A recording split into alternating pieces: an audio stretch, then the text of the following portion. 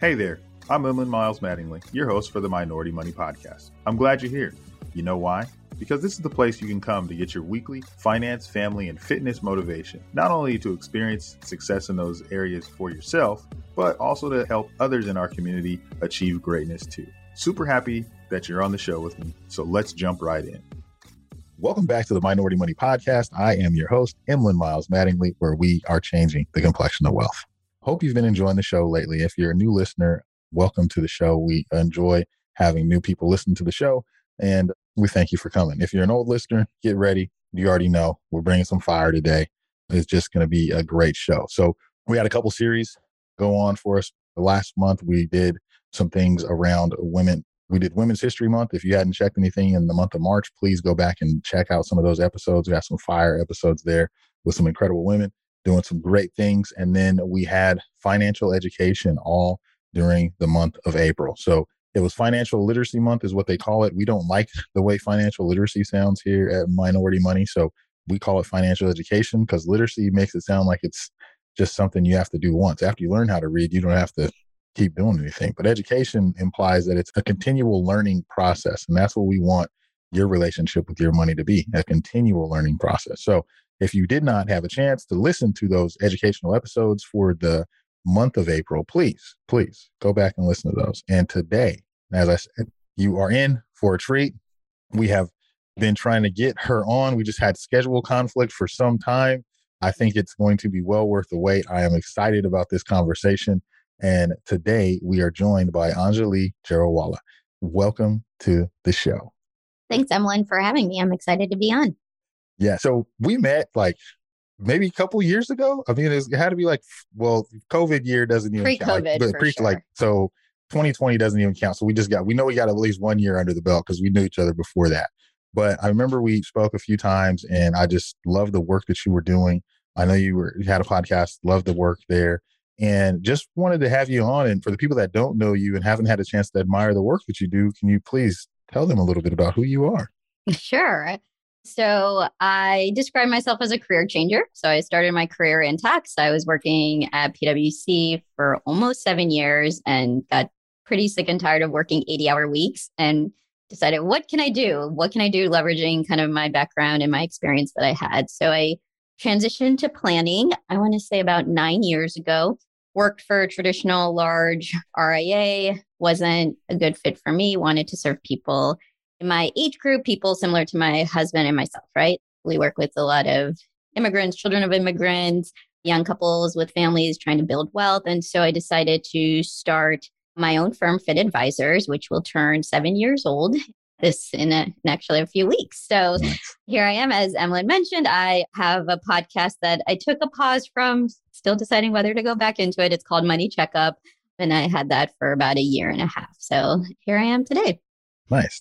So, I always love having other podcasters on because there's a lot of work that goes into the podcast, a lot of thought, a lot of heartache. You don't ever know what's going to happen. You just got to hit record. And so the people that are podcasters that hit record, I admire the courage that it takes just to have a podcast. And you did yours well over 1 year. So that's awesome.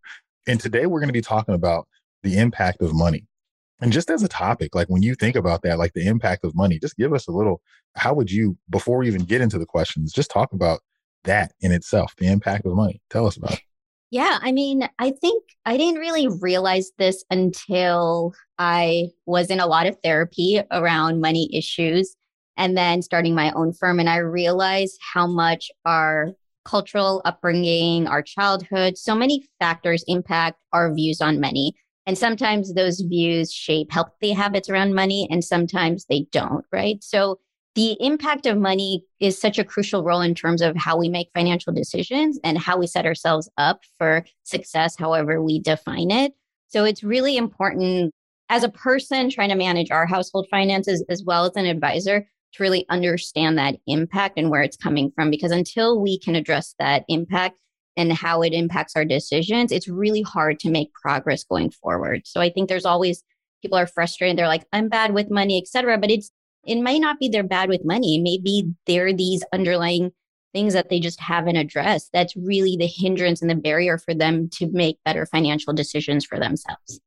That's the impact of money. I like it because I think that it's a compounding impact, if you will, right? So if you don't understand how important the impact is, and then you make this decision and then you beat yourself up and then you just label yourself something because you didn't understand the initial impact, and then the compound impact made you label yourself something that you probably shouldn't have labeled yourself. Am I following you right on that? Is that what you Correct. meant? Okay. And actually, when you talked about financial education and how it's a continuous learning process, the impact of money is as well, right?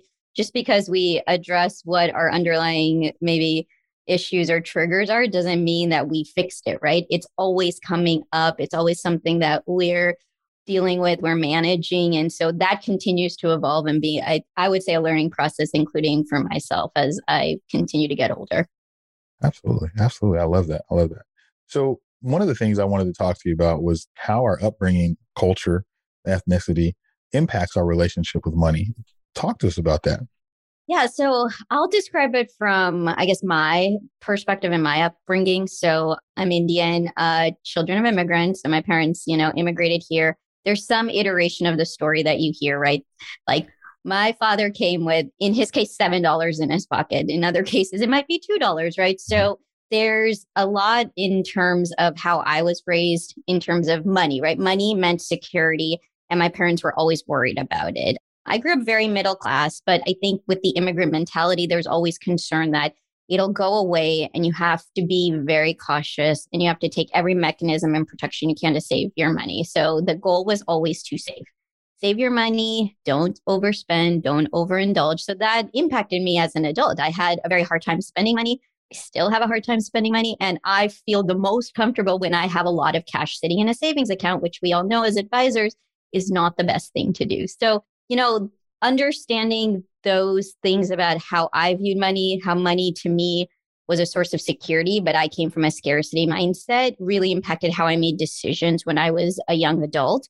And on the flip side, my husband came from a very similar background. He was raised by a single mom. His father passed away when he was very young, also grew up very middle class, and he has probably the exact opposite outlook as me, right? I think because of what he experienced, he doesn't worry about it. He's like, the money will come, the money will be there. I'm not worried about it. I'm going to enjoy my life.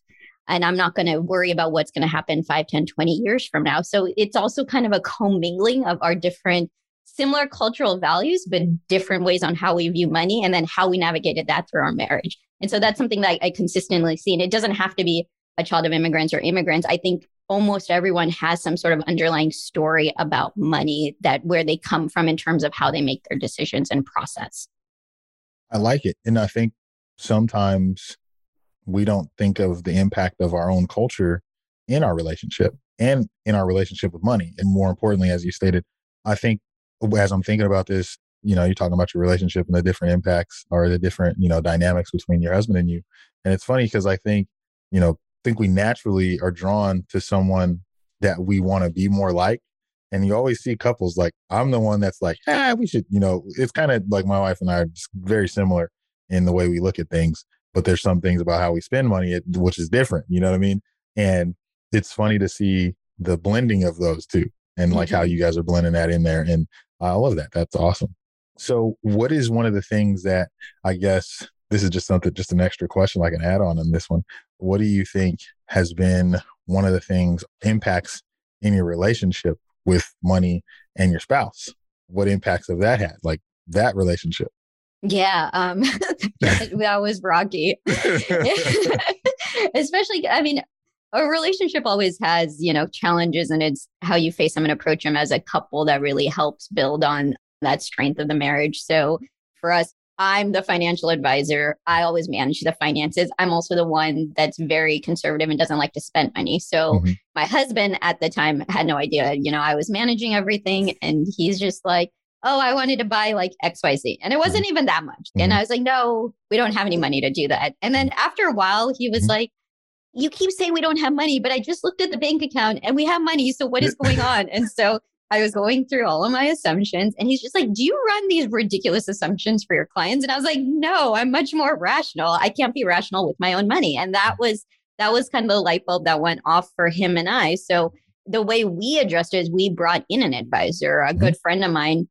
And I wanted to make sure the advisor was someone who my husband could trust. So Trace Tisler with Epic Financial, and I've known him for quite some time. So I wanted to make sure it was a good fit for him so that he didn't feel like the person was always on my side or his side, right? Someone truly unbiased, which is, as advisors, that's what we're here to do, is to provide that unbiased opinion.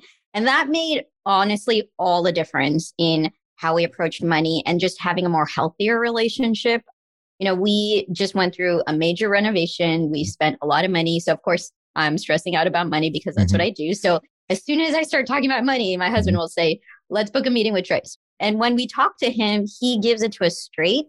It's unbiased. He runs the numbers, and it helps me because I have someone else looking at my numbers to make sure that, we're going to be okay. And it helps my husband because he actually finally has an awareness of what's going on with us financially. So at times when I tell him like, no, we can't do this because we really should save money, he now understands that because he has insight. So I think it's just a dynamic of us trying to make it work and then realizing when we couldn't make it work with our personality types in terms of how we view money, making sure we brought in like the help and support we needed so that we can continue to have a healthy relationship around money, because that can be the number one cause of conflict in a marriage, right? Is money. So I wanted to make sure that we were addressing that appropriately, especially because I know I have triggers and emotional trauma when it comes to money.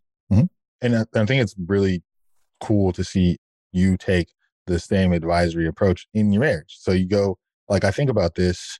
We've been watching basketball here, playoffs going on. And I'm not sure if you're a basketball fan. I hope you are. If you are, you should like the Warriors. So, but what we're seeing when we go in this, or any sport for that matter, you can take Tiger Woods for golf. I like that. I like that analogy too. Tiger Woods is, we know how great he is. He had a coach. Michael Jordan had a coach. Kobe Bryant had a coach. LeBron James has a coach. Steph Curry and the Warriors have a coach. And what do they do when they take the timeout? They call a timeout, Anjali, and they sit there and they talk about fundamentals. And so they talk about fundamentals. We need to make sure we're passing the ball here. We need to do this. We need to do that. Tiger, you just need to, just take it back slow and swing through whatnot, whatever it is that they get back to the fundamentals. And isn't it crazy that you guys go through this whole renovation, everything, and you go speak to your person and he takes you back to the fundamentals, right? We're good. We're okay. We got this. We check this box, this and that. And so this is why it's so important to have that person. If you're not working with someone, it doesn't have to be me. It doesn't have to be Anjali, but find someone that you can work with because you need that coach. Everyone has a coach. And the better you are, like we know Tom Brady has a good coach because he's performed and he's done this. I'm using all these sports analogies. Do you like sports? No, you're not into sports? I do. But okay. I was like, sometimes people aren't into it, but I'm like, I got to find someone. I know all the names you mentioned. So. Good. But I think about that when I think about personal finances. And I think we don't call ourselves coach, we call ourselves advisors, but we're like coaches. Exactly. So as someone that has a business and your personal finances, tell us how you bridge the gap between business and personal. Maybe not yourself, but just how to talk about that. Yeah. So I'm definitely the more risk averse person in the relationship, which probably makes sense with my upbringing, and my husband is not. So he was the one who encouraged me to start my own firm. So before I made that leap, I made sure we had enough of a cushion. My husband was reduced, so he increased his schedule so I could reduce mine. For a long time, we were kind of like, he was full-time, I was part-time, and vice versa, while we were trying to figure out what we wanted to do next. And then I actually worked part-time at an accounting firm until I felt ready. And then I decided I had to just make the leap and be 100% committed to the business in order to make it grow. So it really depends on the person, right? And their personal finances as well. So a lot of times people start businesses and they may not take a deep look at their personal finances, but as a small business owner, your personal finances are very intermingled with the business finances. Not commingling, but they both impact each other significantly. So in order to make sure you're setting yourself up for success in terms of starting a business, you want to make sure that you kind of have all of your back to the fundamentals taken care of on your personal side. So you're not forced to make decisions out of desperation. You can really make decisions based on what's best for the business and then hopefully for you personally, right? So that's why when I work with a lot of my small business owners, it's just really helping them understand, right? We always start with the personal planning to really understand where they're at currently. And then we leverage into the business to see what's happening. And then it's helpful because a lot of times small business owners, the business is there. It's there to make an impact in other things. But the core reason of that business is to provide for them financially on the personal side. So, when we have those goals set on the personal side, then we can look at the business with a different set of eyes and say, okay, this is what you've told me you want to do on the personal side. How do we do that when your business is structured like this? Right. So it provides people with that goal and that mission. And with the business, I know this, anyone who's run a business knows this. You're kind of hustling till you get to a point where you have some financial independence and you're getting that income stream. And then it's helpful because then you transition from not only is this just something that's providing me with income, but now I can have an impact. And that's the really cool part with business owners is really when they get to that impact part, like what is their goal? What's their mission? What are they going to do next? That's really fun and exciting. And so you can get to that point a lot sooner if you kind of have all of your fundamentals set up correctly so that you're really making the best business decisions for not only yourself, but also your personal finances. That's so critical. It's one of those things that, as you're talking to business owners, having them separate the business and the personal finances, that is something that, like you're talking about, it's interwoven, but it's not co-mingled, if you will. Like one's going to, it's going to affect each other. And so I think even for us as business owners, like having that, being able to make decisions in the business to make the business not just like a cash cow, because I know some people will treat it like that and they'll, it's just cash, and they'll just try to take it and not really understand the finances of their business. And I've seen it happen, like, just spend money because it's there and not understand, like, okay, so there's different things that money has to be set aside for. Like, you will have to pay taxes on that money. So you need to make sure you put some money away for that, because that's like the alphabet boys, as they like to call them. They will come get you if you don't take care of that. So and that's IRS, if you've never heard that term, the alphabet boys. So I think for business owners, in the beginning, you're just trying to grind and make it, right? So obviously the business is the personal and the personal is the business. But once you get to that level where you can really begin to separate, like if you're an LLC or if you have an S Corp or what have you, when you can make yourself an employee of your corporation, that should be a goal. Not to spend as much money as you can, but get a W-2 from the company that you own. That should be like one of your goals. And I think that is when you begin to level up. You begin to look at your business like a separate entity from your personal life. And I think that once you do that, that should be a goal. And once you do that, then you'll see the business just grow. It continues to grow. And you can really trackable growth now. Now you can see a little better. Talk about this. This is something that I think all of us want to do, need to do, and want to do better. So how do you teaching children about money? Talk to us about teaching children about money. Yeah, that's so tough. And it's something that my husband and I struggle with, a lot of our friends struggle with, and a lot of my clients struggle with right now, especially because there's a big dichotomy between how we were all raised and grown up, right? I still have a trigger when it comes to Doc Martens because in high school, that was the shoe everyone had. And I just really wanted a pair. And my parents were like, we're not spending $100 on a pair of shoes, right? And even now when I see a Doc Marten, I'm always like a little bitter about it. But there's something about that, not getting everything you want. It teaches you to have grit. It teaches you to, work hard, to be, I'm very goal oriented because when I was younger, I was like, well, I want to be able to do these things and buy things and stuff like that. So I'm going to work really hard. I'm going to get an education, hopefully get a good job, etc. And my husband and my financial situation is very different from how, my parents raised my sister and I. So as it comes to my daughter, it's really trying to balance how to raise her to have a healthy relationship around money. And even though we can buy everything for her, to not do that, right? So it's a lot of times I started teaching her very early when we're in a store and she's like, can I have that? And I was like, no, it's Mongu. Mongu means expensive in Gujarati. And she's like, oh, but can't you just put it on that card thing, right? At 4, she's asking. And I was like, well, we have to pay for that card. And that's why mama and dad work. And so that we can buy things and just explaining that to her. So a good friend of ours was in town and wanted to get my daughter a birthday present because her birthday is coming up. So she took her to a store. And my friend pointed something out. She's like, do you like that, Nyla? And the lady brought it's like this cute little stroller. And so the first thing she asked me, she's like, Mama, it looks too expensive. I can pick something else, right? So I was so proud of that. So I think for me, what happened was, and this is really common in the Indian community, is that we don't talk about money, or if money is talked about, it's talked about in terms of possessions and things. And it's a very visual representation of wealth.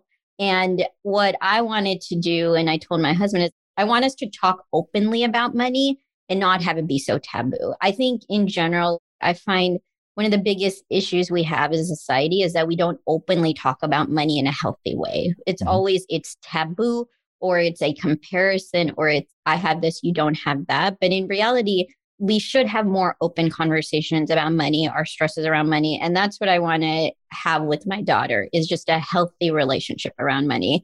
My friend Matt Gardner has a book called The Four Money Bears. I really love that because it does teach those concepts of the things you can do with money. So those are the kind of things we instill. So I try not to overwhelm her, but it's just trying to kind of set up like healthy habits around money, and then not making her understand that she can't get everything she wants. So I think that will evolve. I think for my clients who have kids that are in that junior high school age group, that's when I think is a really nice time to introduce the concept of investing and time value of money and things like that. And that's where I do little Zoom calls with them, because sometimes they don't want to talk to their parents about that stuff, but they might be open to talking to a professional. And it comes back to this concept of financial education. The earlier we can educate our children around this, the easier it will be for them to make better financial decisions when they're adults and they really have that income and money coming into them.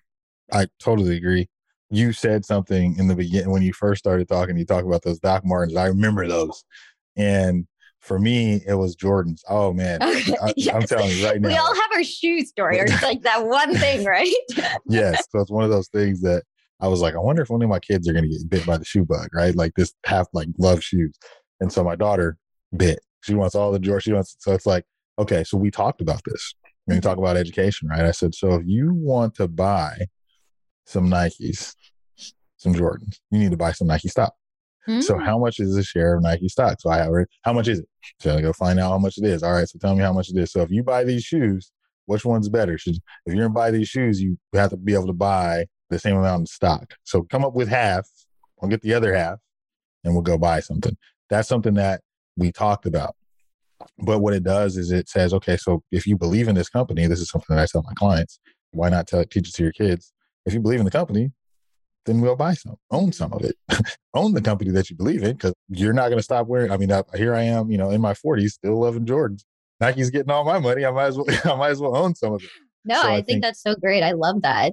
So it's something that we kind of try to make it fun, right? And once you see those things like what you're telling them about, about expensive, about cost, one of the things that the kids, when you're talking about high school kids, I used to go speak at the high schools all the time. I actually cut my teeth speaking at the high schools. So we would go in there and I would talk about finance, right? And one of the teachers, who was one of my buddies, he would put together a budget thing that they had to do, which was really, really cool. So they had to do a budget before I came into the classroom. And so then we would talk through the budget that they had, like, he'd give them like a minimum wage job. They'd have to pay rent. They'd have to pay PG, like their electric bill, this and that. So he'd come in and it was like one of the funnest things ever. We go in and I was like, okay, so what jumped out at you from the budget? They're like, I have to eat every day and it costs money to eat. They're like, we want to go out. And they were just going through these little things. And I think that real life application, even though it was just on paper, of them taking the money and applying it to different things and seeing how much was left, they're like, I don't even have any money to save. How am I going to save? And then they'd have some kids that you could hear, well, you're supposed to save first. So I saved $10. That's all I had, but I saved it. You know what I mean? And those kind of conversations about it, I think I find myself having those same conversations with my adult clients. Mm-hmm. Right? Because that's a great exercise, actually. But yeah, I mean, like, it's the thing where you have to be reminded, right? We learn how to budget once and we're always going to do it. There's so much other external forces. It's constantly, I mean, I'm doing the same thing, constantly reminding people like, and I love the concept of saving first. That's how I like to do cash flow. That's what I like to do with my clients. So I think that's those kids who make good financial advisors one day. I hope so. I'm like, man, we did that for a couple of years, but it was really, really cool to see the kids and watch them grow from that. But outstanding job on the way. I like the way that you communicated it to your children, because I love that. You know what I mean? You communicate. I think every family has their own like culture within the family. And I think that family culture of being able to have those open money conversations, like, and it's not taboo. I think that's so important to apply that into the daily living with your children. As you know, this is the Minority Money Podcast, where we're changing the complexion of wealth. Anjali, what motivates, inspires you to grow, learn, and lead? Yeah. I had that question and I was like, that's actually a pretty intense question. I think part of it is my personality type. I don't like to feel like I'm just standing still and not evolving, progressing, or growing. And, when I hit kind of that 5-year mark in my business, I really did start to look at impact. And one of the big things that I would love to see is the complexion of money, and especially in our profession. I think there's so many people out there that are looking for an advisor who understands them, who looks like them, and we just don't have the representation in our profession. So part of that is the reason why I'm driven to push and make change, and the reason why I continue to try to grow my business, because I want there to be more people like me. I want people to see, like, she can do it. I think I can do it as well. Right. So that's kind of my motivation. I want my daughter to see, like, women can do everything that they want to do, right? They can run successful businesses. And I want her to have that as a role model so that when she's getting older and deciding what to do, she doesn't feel like a hindrance in terms of what her opportunity and growth potential really is. And that's a powerful, deep answer. I love it. So then I got to ask this one. I told you how this one goes. So how has your family supported you on your journey? So my husband's the one who pushed me to do this, right? Mm-hmm. So I would say he's been the biggest supporter in everything that I do. So he's the one who encouraged me, and he's the one who, we made sacrifices as a family to make this work, and he never complained about it. He was always supportive. So he's really been there. I think you need some sort of support system if you're going to have your own business, whether it's a spouse, whether it's other family members. I have a really great study group that has been my support system as well. So just having those people there to help motivate you, because running a business is a lot of blood, sweat, and tears, as you probably know well. So just having the support system is really helpful to get you through kind of those more tough phases of the business growth cycle. Awesome. If you could offer a piece of advice to our listeners, what would that be? My piece of advice is to take risks when you can earlier in your career. It's so much easier to bounce back, and it's so rewarding to take those risks and see what you're really capable of. So I always encourage risk. Doesn't mean you can't do it when you're older. It's a lot. We're more hesitant to do so when we're younger. It's always easier to do it younger because you just have more time on your side to bounce back if need be, or pivot to something else if that's where your journey takes you. Fire. Love it. Nothing to add to that. You heard it here. I told you. I'm telling you, you guys know when I say it, when I tell you it's going to be some fire for you to listen to, we got fire for you to listen to. So Anjali, thank you for coming on to the show. Absolutely love this conversation. Thank you for the work that you're doing, being loving every aspect of life. And shout out to your husband too. When we're down in LA, maybe we can link up. Maybe we can go. Yes, definitely. We'd love to host you and your family. Nice. So once again, like I said, thanks for coming on the show. And any way that we can support, please let us know. If people want to get more of Anjali, I don't know if you're active on social medias, but if there's any social media that you're active on that you'd allow people to follow you, which yes. Go ahead, let them out. You can come to my website, fitadvisors.com. If you want to check out my podcast, Money Checkup, it's on all the streaming services. Instagram handle is _Anjali Jorawala. And my Twitter handle is Anjali Fit. There we go. There it is there. So, as you all know, this is the Minority Money Podcast. I am your host, Emlyn Miles Mattingly. Until next time. Another great show down, but it doesn't have to stop there. Be sure to subscribe to the podcast on whatever podcast app you're listening on now, and give it a good rating, would you? If you feel really connected to the podcast, which I hope you do, find our Facebook community, Minority Money VIP, to support and be supported by others just like you.